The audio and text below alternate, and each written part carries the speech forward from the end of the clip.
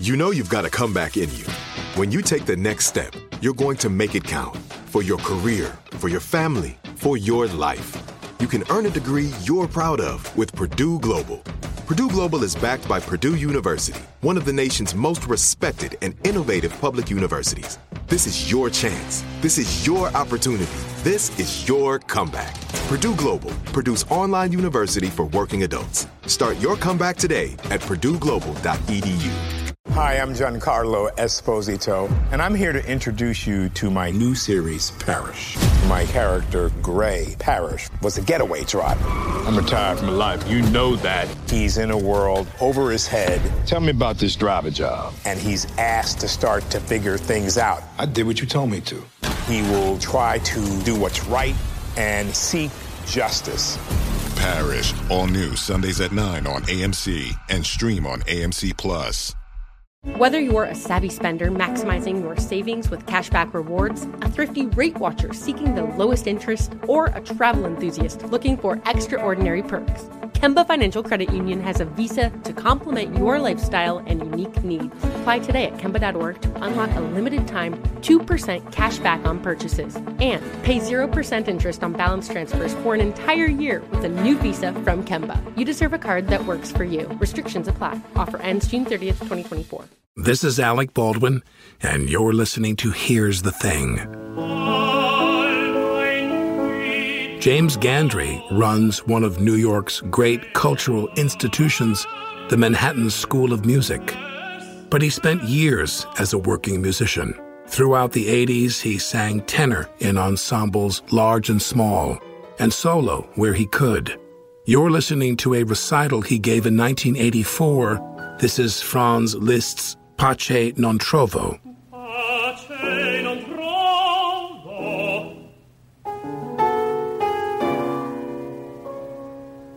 e non ho da far guerra, e temo e spero. In 1993, he even auditioned successfully to be a backup singer in the Pet Shop Boys' #1 hit, Go West.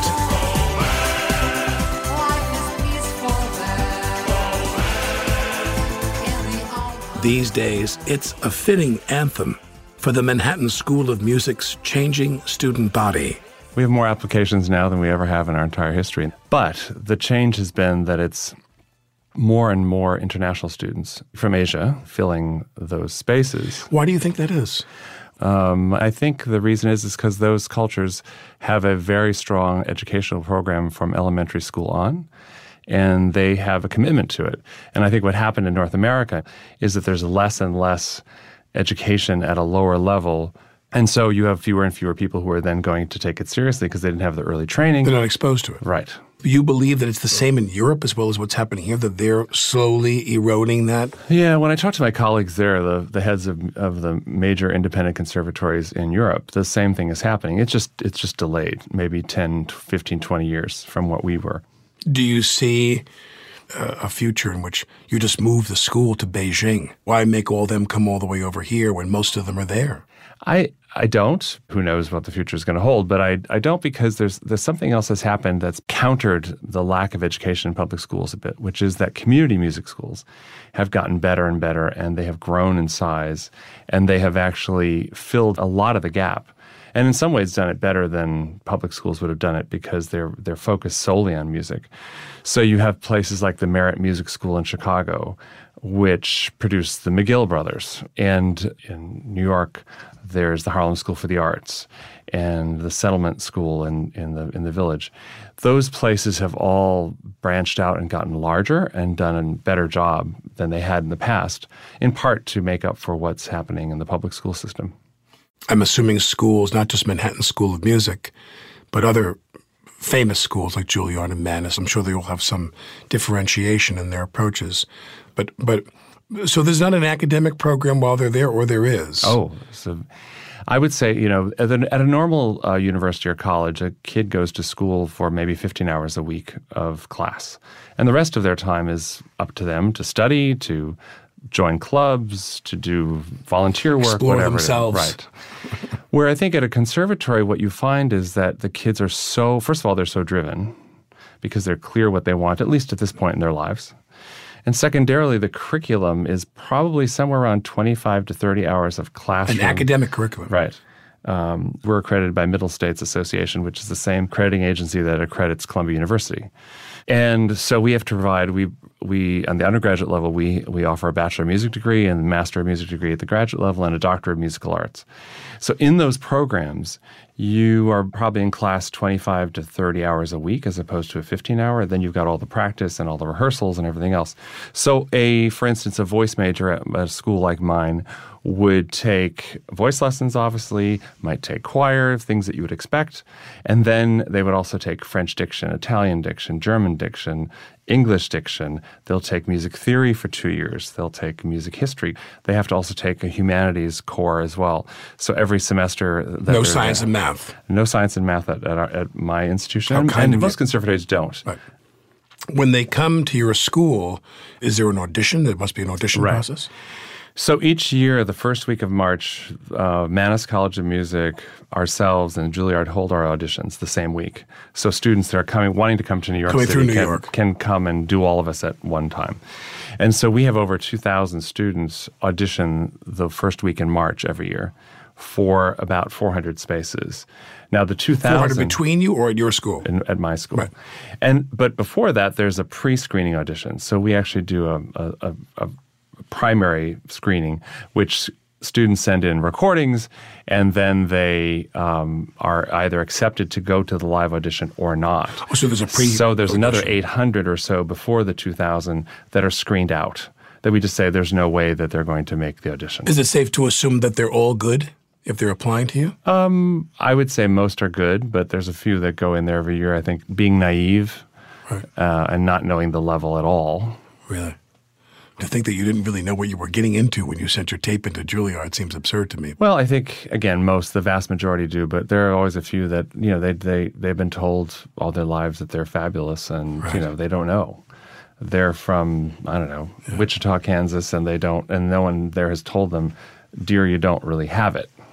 Yeah, all their finger paintings are Picasso's. Exactly. When the student body arrives in the incoming class, I would imagine not everybody makes it. Is there some attrition after the first year? Yeah, the attrition, every year there's a bit of attrition. The first year is maybe 7-8% of the students don't come back. And when they don't, why? They were the best in their hometown, and now they're with a bunch of other people who were the best in their hometown. Yeah. And suddenly they're not sitting in the principal seat of the orchestra, they're sitting at the back of a section or something. And I think they realize, this is going to be harder than I thought. Talent alone isn't going to do it. I actually have to work really hard. It's like going from college to the NFL. Right. I would imagine some cultural conditions as well, where they come, they're not New Yorkers, they don't want to live in New York. Is there some of that? There's a little bit of that, but I think that actually most of the kids who come to New York really want to be here because New York's not a place that you feel lukewarm about. New York is a place that you either love or you really don't want. You want to get out. You want to get out. And I think most of the students, that's not why they leave. You think about young people going to school. I had some pretty intense conversations with the staff at one or two schools, and they described to me privately, some of the statistics. Drug overdoses and sexual assault. Mm-hmm. And I would always imagine that the discipline that was part of the classical repertoire, you have a minimum if none of that, correct? Yeah, I think compared to most other institutions, we have very little, but we have our own. Every institution Some people come and they're young. They're very young. They're 18 years old and they're in New York. Right. And they're away from their parents for the first time. We certainly have some of that, but it's not nearly what my colleagues at more traditional institutions tell me about. Now, you're from Sheboygan. I am. And what did your dad do for a living? My father was a pattern maker in a furniture company, he made the first chair. When a chair was designed, he would take it from the designer, make the first chair, and make the patterns that would then be used on the assembly line to mass produce it. Uh-huh. And your mom, did she work? She worked in the home until she was in her 50s, and then she decided she was going to break out of my father's stricture of never working outside the house because he was the breadwinner. And she got a job at a grocery store as a checkout clerk. And she did that until she was never happier. She stopped working when she was 78 years old. when she said she just couldn't stand that long for that many hours any longer. Well, my mother, who had 6 children and was home in a very kind of suffocatingly traditional... How many kids in your family? And there were 5. Oh, my God. 3 biological, 2 adopted, and then my parents had foster children. So we had about 10 foster children coming in and out of the house when I was growing up. I'm number 3 of the biological. Right. What was music in the family when you were a child? None of my parents are musical. So I got my start through public education. So in 4th grade, we got to choose an instrument if we wanted to. And I started playing the trumpet. And then I switched to French horn later. I wasn't a very good trumpet player, French horn player. And then in 10th grade, when I went to high school, my best friend said to me, let's join the choir. And I said, no, I'm not going to join the choir. Thank you very much. We're not going to do that. He kept being persistent. So we did.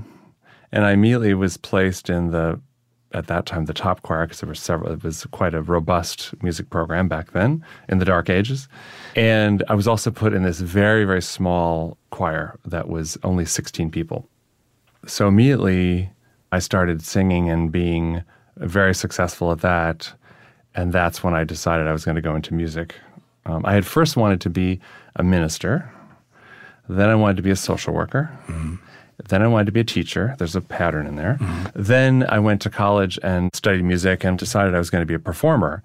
And then later, when I got through my bachelor's and master's degree and moved to New York, I realized that I liked education and I wanted education transformed my life because I came from a working class family. And I thought there would be nothing better than to combine music and my love for higher education and help transform other people's lives. You went to Lawrence University in Appleton. Correct. Mari Taniguchi was your voice coach. Wow. And well, we do a little research. Yeah, I should say. What made Mari Taniguchi so effective for you? Well, she was both effective and frightening. She was about 5 feet tall. She was somebody that everyone revered and feared. She could reduce you to rubble in 2 seconds. And was she an emigre or she was from America? She was born in California. Right. Her parents were from Japan. Right. She taught me about excellence, and she was probably one of the best musicians I ever met. She wasn't a very good voice teacher, actually, but she was a great musician, and she really taught me that every single nuance and every millisecond counts and matters. And that, I think, is something that is rare in society now. That attention to detail, that attention to being as perfect as you can be. You said she wasn't a very good voice teacher, but Correct. She was a great musician. How do you distinguish the two? Being a great voice teacher is how they teach you actually the technique of singing to actually produce a sound better and better every time. Right. I got better, but I didn't get better, I think, in the ways that I should have. If my next teacher at the San Francisco Conservatory of Music for my master's degree was someone who instilled in me a sense of pride in myself and confidence in myself because Mari Taniguchi had sort of reduced that a bit because she was so demanding and in kind of a punitive way. My next teacher was just terrific. He just built me up, personally. Was your family supportive of you doing this kind of work? Yeah, they were supportive, I think, in part because they didn't really know much about education. So what was great about that was they just said, we want you to be happy. Mm. And the great thing about my parents always was that if I had been a truck driver or I'd be a president of a conservatory, it wouldn't have mattered to them as long as I was a good person and I worked hard and I did my best. It's always interesting when you have parents who say they want you to be happy, and they mean it. Yes. Was it at Appleton or San Francisco that William Sloane Coffin spoke on the campus? It was first semester of my freshman year. In Lawrence? Yes. And was political activism something that was roiling for you when you were going to school? It was beginning to boil. I had been a nuclear power sort of activist when I was in high school. They were trying to build a nuclear power plant near my hometown. And did they? No. Right. Well, they had several already along Lake Michigan, but they were kind of trying to build another one. And I was working and I was doing some protests here or there to stop And not anti-nuclear weaponry, anti-utility. Correct. That's what I've worked in for about 25 years. Yeah. Oh, yeah. And so when I went to college and I heard William Sloane Coffin, he was talking about nuclear proliferation as in war. And I had never been to a public lecture before. And I went because they said it was good for me, and so I went because the authorities at the school said it was good for me, so I went. And I loved it. I thought, this is what college is about. I can learn all these things, and I can get exposed to these incredible, inspiring people. He really was important in my education because it was so early on. And then later when I lived in New York and I saw him walking down the street near Riverside Church, which is where he spent many years, as you know, I went up to him and I said, I heard you and you really, thank you so much for that great, Were your parents, were either or both of your parents liberal or vaguely liberal people, or no? No, I would say my parents were on the conservative side, although they were independents. They would always say they voted for the person. Right. My mother, however, in her later years has become a Democrat and is very much... kind of hard not to these days. She was very happy when Governor Walker was defeated. She was very unhappy when Hillary didn't win. And I think that came out because when I came out of the closet, she started changing her views and she realized that her child was not being protected by society. Fairly. And right. Her child wasn't being treated fairly. And she was, and that changed a lot of her views. And she's just the most incredible person you could ever meet. And we go back. Yeah, when we go back to my hometown, my husband and I, she introduces my husband as her son-in-law. And it's very sweet and it's important, actually. Was that difficult to come out with your roots and everything, or was it easy by the time you did it? Well, it was in 1979, so it was not easy at a place like Lawrence. Appleton is the home of Joe McCarthy. Perfect. So, but I have to say that I didn't have any overt problems among the faculty or the administration. There were some student things that I endured, but and then when I went to San Francisco, I didn't know what San Francisco was. Kind of the opposite of Appleton. When I moved there. Right. But I found out very quickly. A lot more oxygen there for you in San Francisco. A little bit. Than in Sheboygan. For you, what was the joy of singing? Well, I have to say I love being on stage. I remember when I was student training and one of the opera directors was saying to the group, now you've got to make sure you get in the light. Jim never is out of the light. Don't worry about Jim. I naturally went to wherever the spotlight was, right? So I love that part of it. I also love the magnificence of the music. To be performing with a great orchestra in a great hall, like I've performed with the New York Philharmonic maybe 80, 100 times. In a chorus and solo? Yeah, in the New York Choral Artists back in the 90s and the 80s. Joe, what's his name? Joe Flummerfelt. Flummerfelt, yeah. I always say his name on the radio. Yeah. The New York Choral Artists, Joe Flummerfelt, director, I'd say. Correct. So you perform with them? Yes, right. a lot. Under Mehta and Mazur mostly, but also with Sir Colin Davis and Bernstein and other guest conductors as well. I mean, to work with Bernstein was, we did Mahler second. Of course, Mahler was the thing that he was particularly noted for. And it was a year before he died, and it was 4 performances. And he never had a score in front of him, and he's getting up there in age, and obviously he was relatively close to death. But the amount of energy and inspiration that he gave from the podium I'll never forget it. Then there's a physical part of singing. It's just viscerally feels good. When it's on, you just can't imagine anything feeling better than that. Well, especially with a symphony. Yeah. Granted, this was not a Philharmonic, but I was on the stage with Gemignani with a big orchestra, like an 80-piece orchestra or 90. And when they fired up Bally High and all those classical, they did a medley. You felt a chill go up your spine to hear all those people play that music 5 feet behind you. There's nothing like a live orchestra, and there's nothing like an orchestra of a size, because Broadway, the orchestras get smaller and smaller. They're mic'd, and so it masks a little bit of how small they are, but it's just not the same as an acoustic orchestra that's huge. South Pacific had a very successful run. I guess Broadway audiences have become much more generous in terms of and have lowered their expectation about that sound quality, because the music, it did sound a little thin. It was only like I don't know what it was, 25, 24. Like, it was such a difference.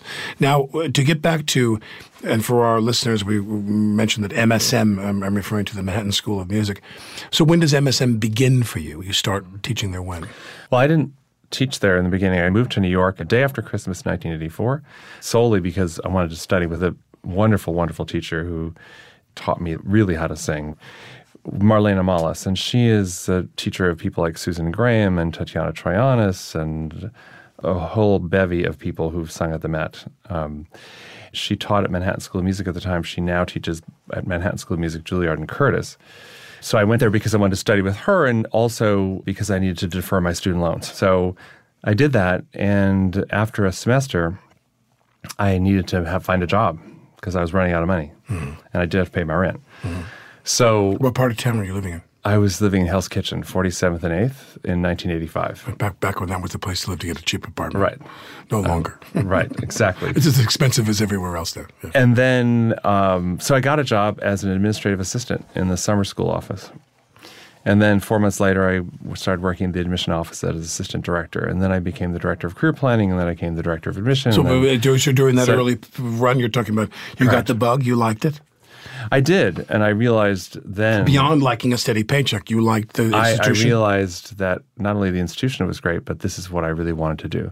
This was actually giving me more fuel for my soul in a daily basis than what being a singer was. And it was, but the great thing was I was able to continue to singing in two groups for the most part, the New York Choral Artists with the New York Philharmonic and a few other visiting orchestras. And then another group in the Village called Voices of Ascension. So I had what I thought was the perfect combination of being a professional musician and yet doing full-time what I wanted to do. Well, interesting, when you find a job and you're a performer, I think it's the same for all performers, regardless of whether you're singing classical repertoire or you're acting or playing an instrument or what have you, or doing comedy, I don't know, that when you find that job, it's the money gig, that's the paycheck gig, you stumble on one that you actually like, and it's the birth of a career. I agree, and I can't imagine doing anything better with my life.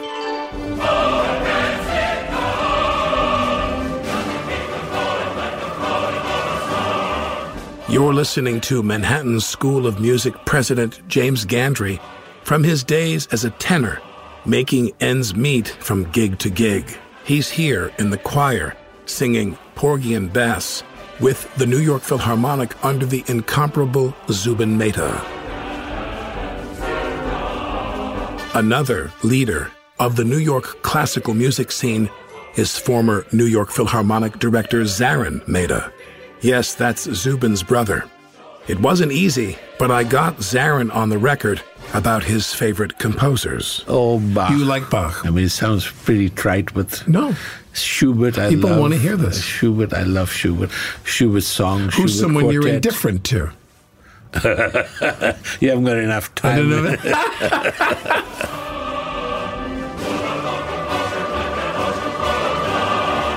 Hear Zarin Mehta's other strong opinions in our archive at here'sthething.org.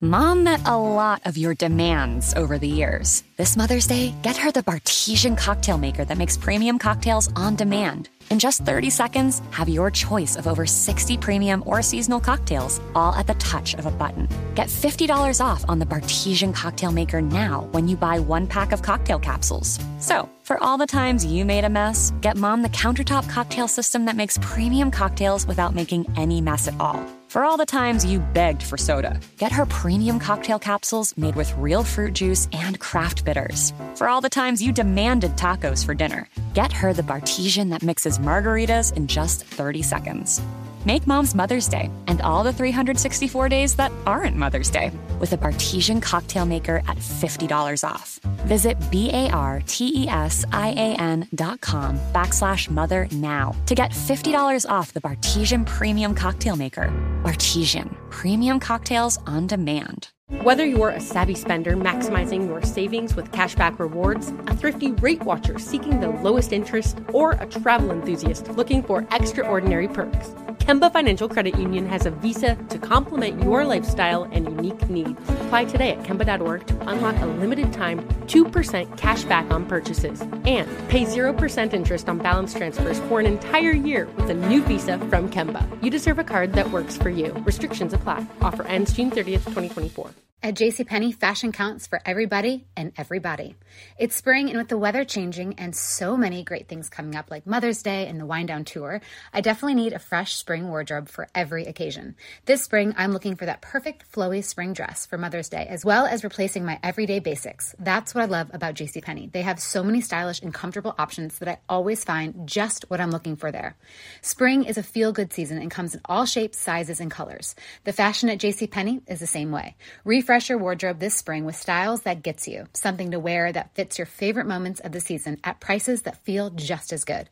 Discover brands that get you and put style and comfort first, like Worthington and Liz Claiborne for her, each in women's petite and plus sizes, and Stafford and Mutual Weave for him, style and comfort for all, even big and tall. Plus even more for the whole family like Levi's and Exertion. Here, spring comes in all shapes, sizes, and colors. JCPenney, make everybody count.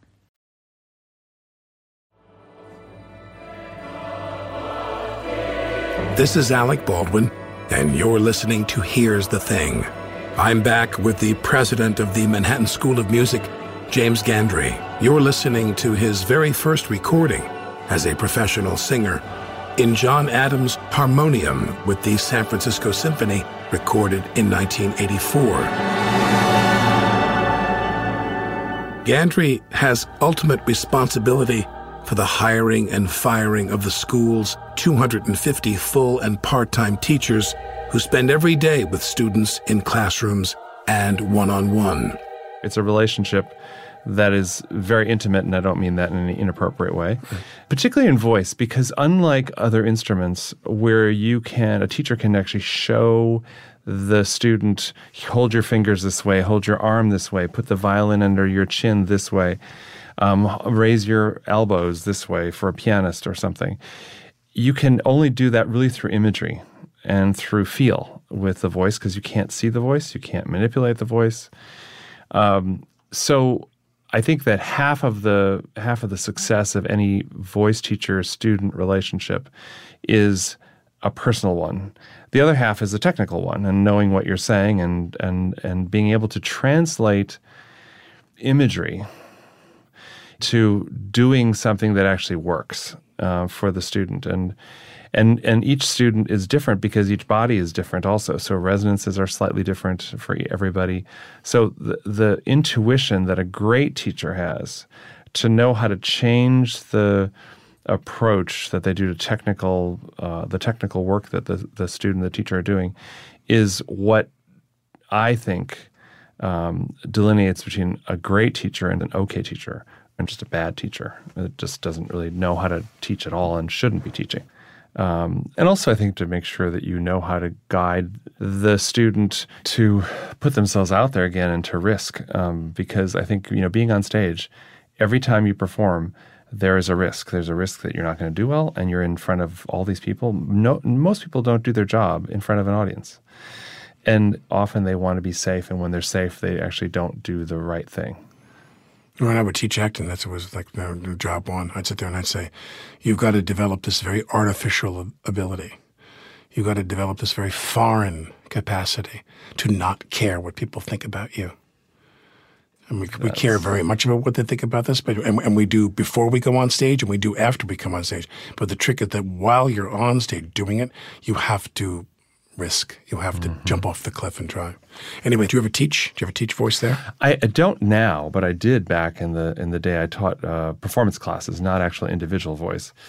You taught them all how to find their light. Indeed. And I continued doing that when I moved to Chicago in 2000. You left MSM? Yes, I did. After 15 years, I left MSM. Can I ask why? Sure. Because I thought it was time to move on. I needed to grow in different ways than I could, I think, if I had stayed. I loved the institution, but I wanted to actually lead an institution. So the opportunity to be the head materialized in where? I was the dean of Chicago College of Performing Arts at Roosevelt University. So I did that for 7.5 years. And in the last year and a half, I was asked by the then provost of the institution to be the interim dean of the College of Education as well. So I had 2 deanships at once. Then she left the institution, the provost, and I became the interim provost. Provost is sort of the dean of the deans. It's the chief academic officer, and all the deans of the colleges report to the provost. So I had the dean of pharmacy and the dean of business and the dean of education. This is what you wanted? I wanted it because I thought that I could be a president. It sounds to me like you're just power mad, Jim. You're power mad. No. Transforming people's lives and making a difference in them is what I get off on. So I realized more and more that unless you're at the very top role, you can't change an institution. You can have an effect in a certain number of people's lives, but when you're the president, you affect significant But change. I'm assuming that as you climb this ladder administratively at these fine institutions, does the performance and the part of you that's a singer get squeezed out more and more the more you climb the ladder? Almost everyone does. And whether you're a historian or you're a physicist or whatever, when you climb that ladder, you stop doing the other work Playing that you the piano, do. Because you just can't any longer. It just takes up too much time. Got a big job, yeah. So you were there for 7.5 years, and what entices you to come back? So after my 7.5 years as dean and then 5.5 years as provost, I was beginning to think of looking for presidencies, and so I was. And so the president of Manhattan School of Music had just resigned, and so someone had said to me, can I nominate you? And I said, sure, but Manhattan School of Music is not going to hire me. Why do you say that? Because I have an idea, which is that is it the idea that they knew you when you were like junior? You were in the lower ranks, and they just didn't have the ability to see you. And that's what I thought. Right. And I'm sure there was part of that during the process of them. I'm sure that was a discussion they had. But in the end, I was offered the job, and I was thrilled to death to be coming back to a place where I had started as an administrative assistant at one time, to become the 9th president of the school, following some people who were pretty impressive. Did much change at Manhattan since you were gone? One of the things about conservatories is that conservative is in their name. Higher education in general, although politically fairly liberal, is in their own curriculum and their programs fairly conservative. So conservatories have a hard time changing. So right now we're in the middle of a planning process, and one of the things we're going to be talking about is how should we change and how do we continue to hold on to the traditions which are important at the same time as looking forward to a new world that we need to prepare our students for. So there was a lot that was very similar. I think what the institution had always done a really great job at was the actual education of the students. What institutions like mine have neglected are the facilities, the promotion of the institution. I'm assuming that 25, 30 years ago, schools like Manhattan School of Music didn't have to do much promotion. People who were disposed toward that, they knew who you were, and they were like Harvard. They were headed in your direction. There was a lot of that. There was also a sense that doing that kind of promotion maybe was vulgar. Yes. Right. And so you just didn't do it because those of us at this level don't do that. It's like lawyers advertising in the old days. So I think that's long gone, thank goodness. But when I arrived, there was very little social media going on, almost none. We were not promoting ourselves very much. And we were living off our reputation, which was a great reputation. And thank God it is so good, so the institution kept going. But now I think we have a different presence. You do start adding to that din. But the good news is, the number of followers on Twitter and Facebook, et cetera, have been exponentially growing for us. So that's been terrific. And our numbers are this year, our application numbers are up again. What percentage, to the extent you can say, are on some kind of financial aid? About 2/3 are on institutional financial aid, meaning in money that we give them. There's another group, another percentage, I'm not exactly sure, that also receives government aid and outside aid, but not necessarily from us. You have 400 incoming per year. Correct, because the most conservatories have a disproportionate number of graduate students. A lot of graduate students go to universities for their undergraduate education, and then they come to conservatories for their graduate program. So you'll find either 50-50 or 60-40 kinds of balances at most conservatories, graduate to undergraduate. So that's why there's 400 coming in every year, because we're replacing them every 2 years, as opposed to a 4-year undergraduate program. And entering freshman classes, how many of the 400? About 150. So about 150. And what's the housing imperative for them in an institution in Manhattan? So we have a residence hall where my husband and I live, actually. We have a slightly better dorm room than they do. Where is that? It's at the school. So it's at 122nd and Claremont Avenue, which is right across from Riverside Church. Sure. About half of our student body lives in the residence hall, and freshmen and sophomores are required to live there. Right. When I went to that commencement with Long Long, where was it held again? What was that Riverside space? Church. Can I tell you something? It was absolutely... It was so, I mean, I had tears streaming down my face. We were up on that altar, and I'm there with Long Long, who I worship.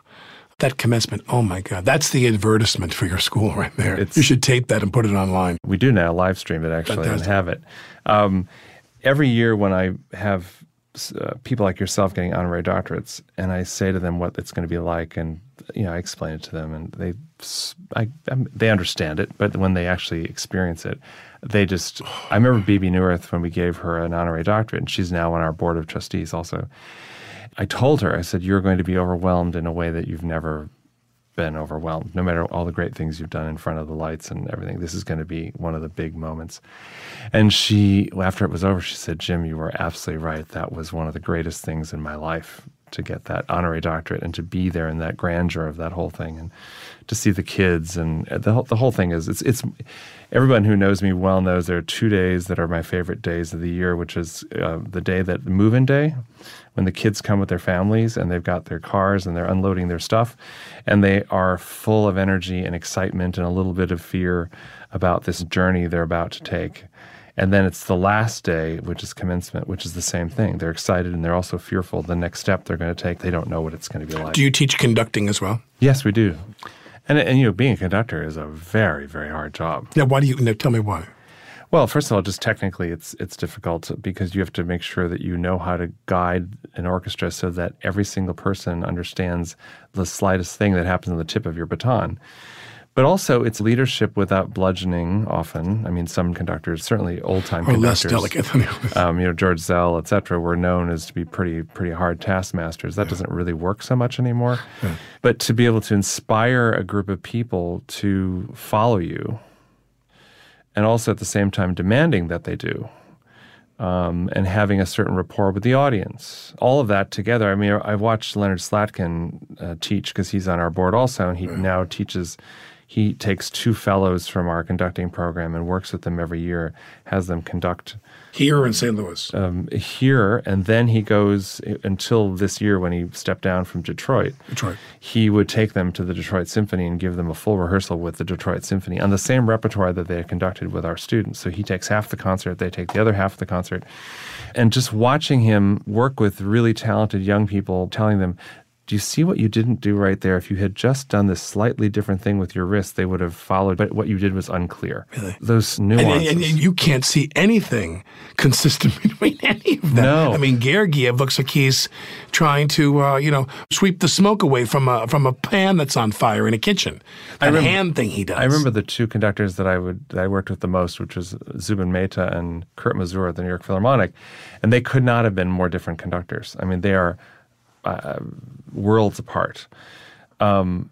Zubin's stick technique is as good as any I ever worked with. I mean, you could follow that baton without any problem, anytime, during any problem of any sort. He was amazing. He was also incredibly effusive in a very generous kind of way.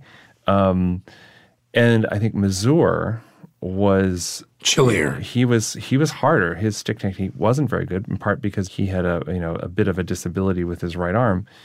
But it was always easy to follow him, because what he did was he learned how to convey what he wanted through his face and his body. So he made up for what he was lacking with his right arm. And what goes into the choice between stick, no stick? Gergiev, no stick. Oh, really? I didn't remember that. But there's very few conductors who don't use a stick. Sometimes the conductors will mostly use a stick and then put it down for certain passages, usually in very subtle, soft passages. I don't find it necessary. It's certainly easier with a stick. I think you have to look, if you're a performer, you have to watch far more closely if you don't have a stick. Mm-hmm. I got 2 more questions for you. Your husband, what kind of work does he do? He's a psychotherapist. Oh, my goodness. Former lawyer turned psychotherapist. That comes in handy, or it's an ongoing pain in the ass to have someone No, it's not at all. People he meets, they ask him, are you analyzing me? He says, you're not paying me, so no, I'm not. No, And the same thing he probably would say for me. But when you're home, you're just a couple like anybody else. Was he a classical music aficionado when he met you? I mean, he grew up playing piano, so he knew about classical music. Cool. He wasn't going to the symphony or the opera on a regular basis, although he was going. And now we go, of course, a lot. He loves it. And he's got great ears. He can, especially with singers, he will start to explain why he thinks a singer was good or bad, and then I will tell him the technical reasons why what he's saying is correct. And the other question I have is, people, when they finish the program, where do most of them end up? The vast majority of our graduates have what would be called portfolio careers. And what I mean by that is that they might play in a regional symphony orchestra, they'll teach privately or at a college, and they might be an administrator at a nonprofit. And so they put together this portfolio career of somewhat freelancing, but they're steady. And that has been true forever. I remember hearing the now former president of Juilliard give a talk, 30 years ago maybe, Joe Polizzi, and he said of Juilliard graduates, 50% of the graduates said their primary source of income was teaching, not performing. And I think that's been true forever, and I don't think that's going to change. Ensembles, the major ensembles, and not just confining ourselves to the big 5, as they used to say, but on out to L.A. and so forth and around the world. Would you say that a significant number of chairs have roots in Mannes, MSM, and Juilliard? Oh, absolutely. A lot of graduates from New York. If you look at the 7 independent conservatories of music in America, San Francisco, Cleveland, New England, Curtis, and then the New York conservatories, you will find that the majority of people in the top 20 orchestras in America are graduates from those institutions. There's something about them, the smallness, the intensity, the quality of the faculty, that I think is a hothouse for great music making. We look at the New York Philharmonic, for instance, 10% of the members are graduates of our school. About nearly 20% of the Met Orchestra is. The Detroit Symphony, for instance, is about more than 10% also. So you look at all these orchestras, then you add all these other institutions in there, and it's the vast majority of those orchestras. Cool. Well, I have never been as inspired to want to aid a cause than when I was invited. It was a lovely day. I thought, why are you people giving me an award? You know what I mean? And I was so humbled. But to be there with Long was one of the greats. I mean, what you guys do there, it is a miracle. It's so beautiful. And when I see these kids do what they do and grow up and change, and then when I get to go to the Met or go to the New York Philharmonic and see them, and they were students and now they're on that stage, it's just... I mean, this year alone, for instance, there are more than 20 of our grads are at the Metropolitan Opera, and I try to go to every performance of all the alumni performances. I mean, my pride, it's like this incredible father pride that one has.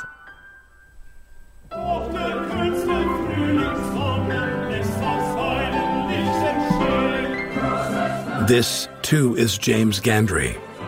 Last year, to celebrate the renovation of the school's main concert hall, Jim, the working tenor, reemerged.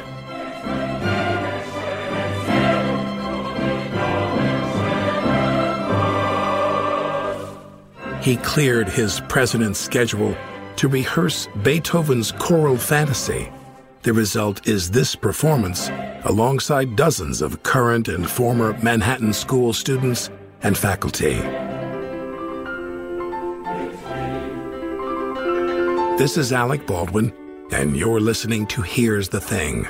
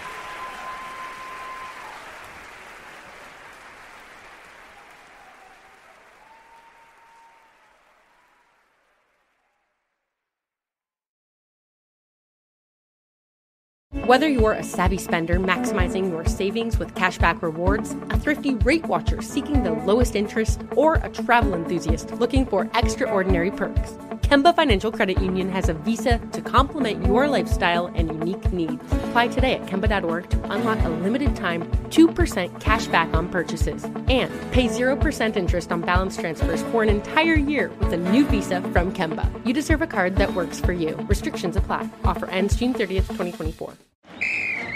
Let's hit it. Give me a vacation. Vacation. Give me a wave. Surfing. Give me a city tour. The trolley. Give me animals. The zoo. Give me some sea life. Give me museums. Balboa Park. Give me a woo. Roller coaster. What's that spell? San Diego. If you're happy and you know it, San Diego is the place to show it. Book your family vacation at sandiego.org. Funded in part with the City of San Diego Tourism Marketing District Assessment Funds.